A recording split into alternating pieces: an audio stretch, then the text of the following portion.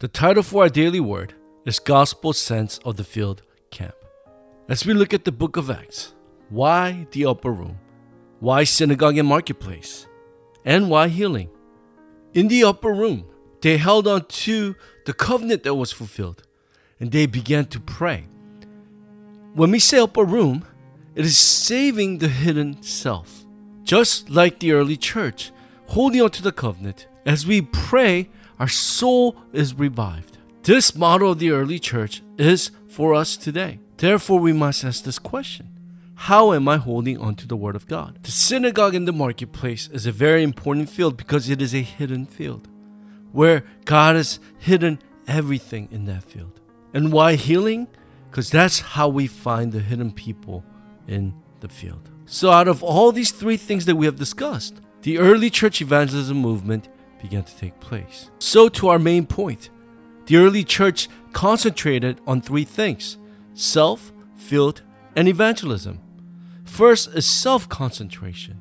What did they focus and concentrate on? They concentrated on John 19:30. When Christ died on the cross, he said, "It is finished." Matthew 28:16-20. As Jesus has resurrected, he said, "Go and make disciples of all nations." Mark 16:11-20. Proclaim the gospel to all creation, all nations. Acts 1:1-8. Jesus called them to Mount Olives and gave them the message. Acts 1:14 and 2:1-10.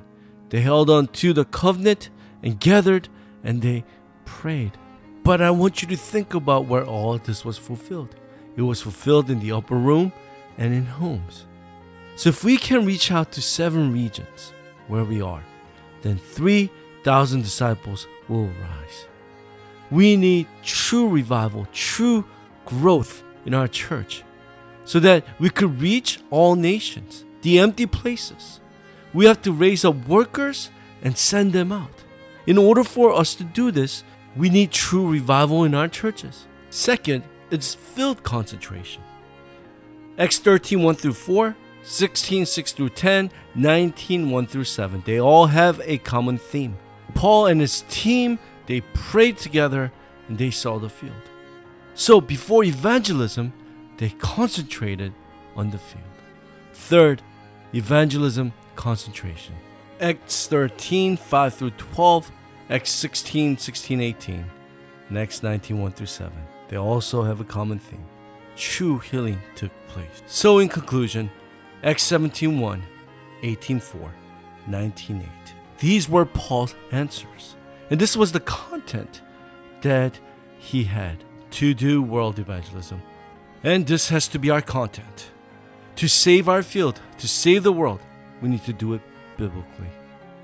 We will have victory because this is God's desire.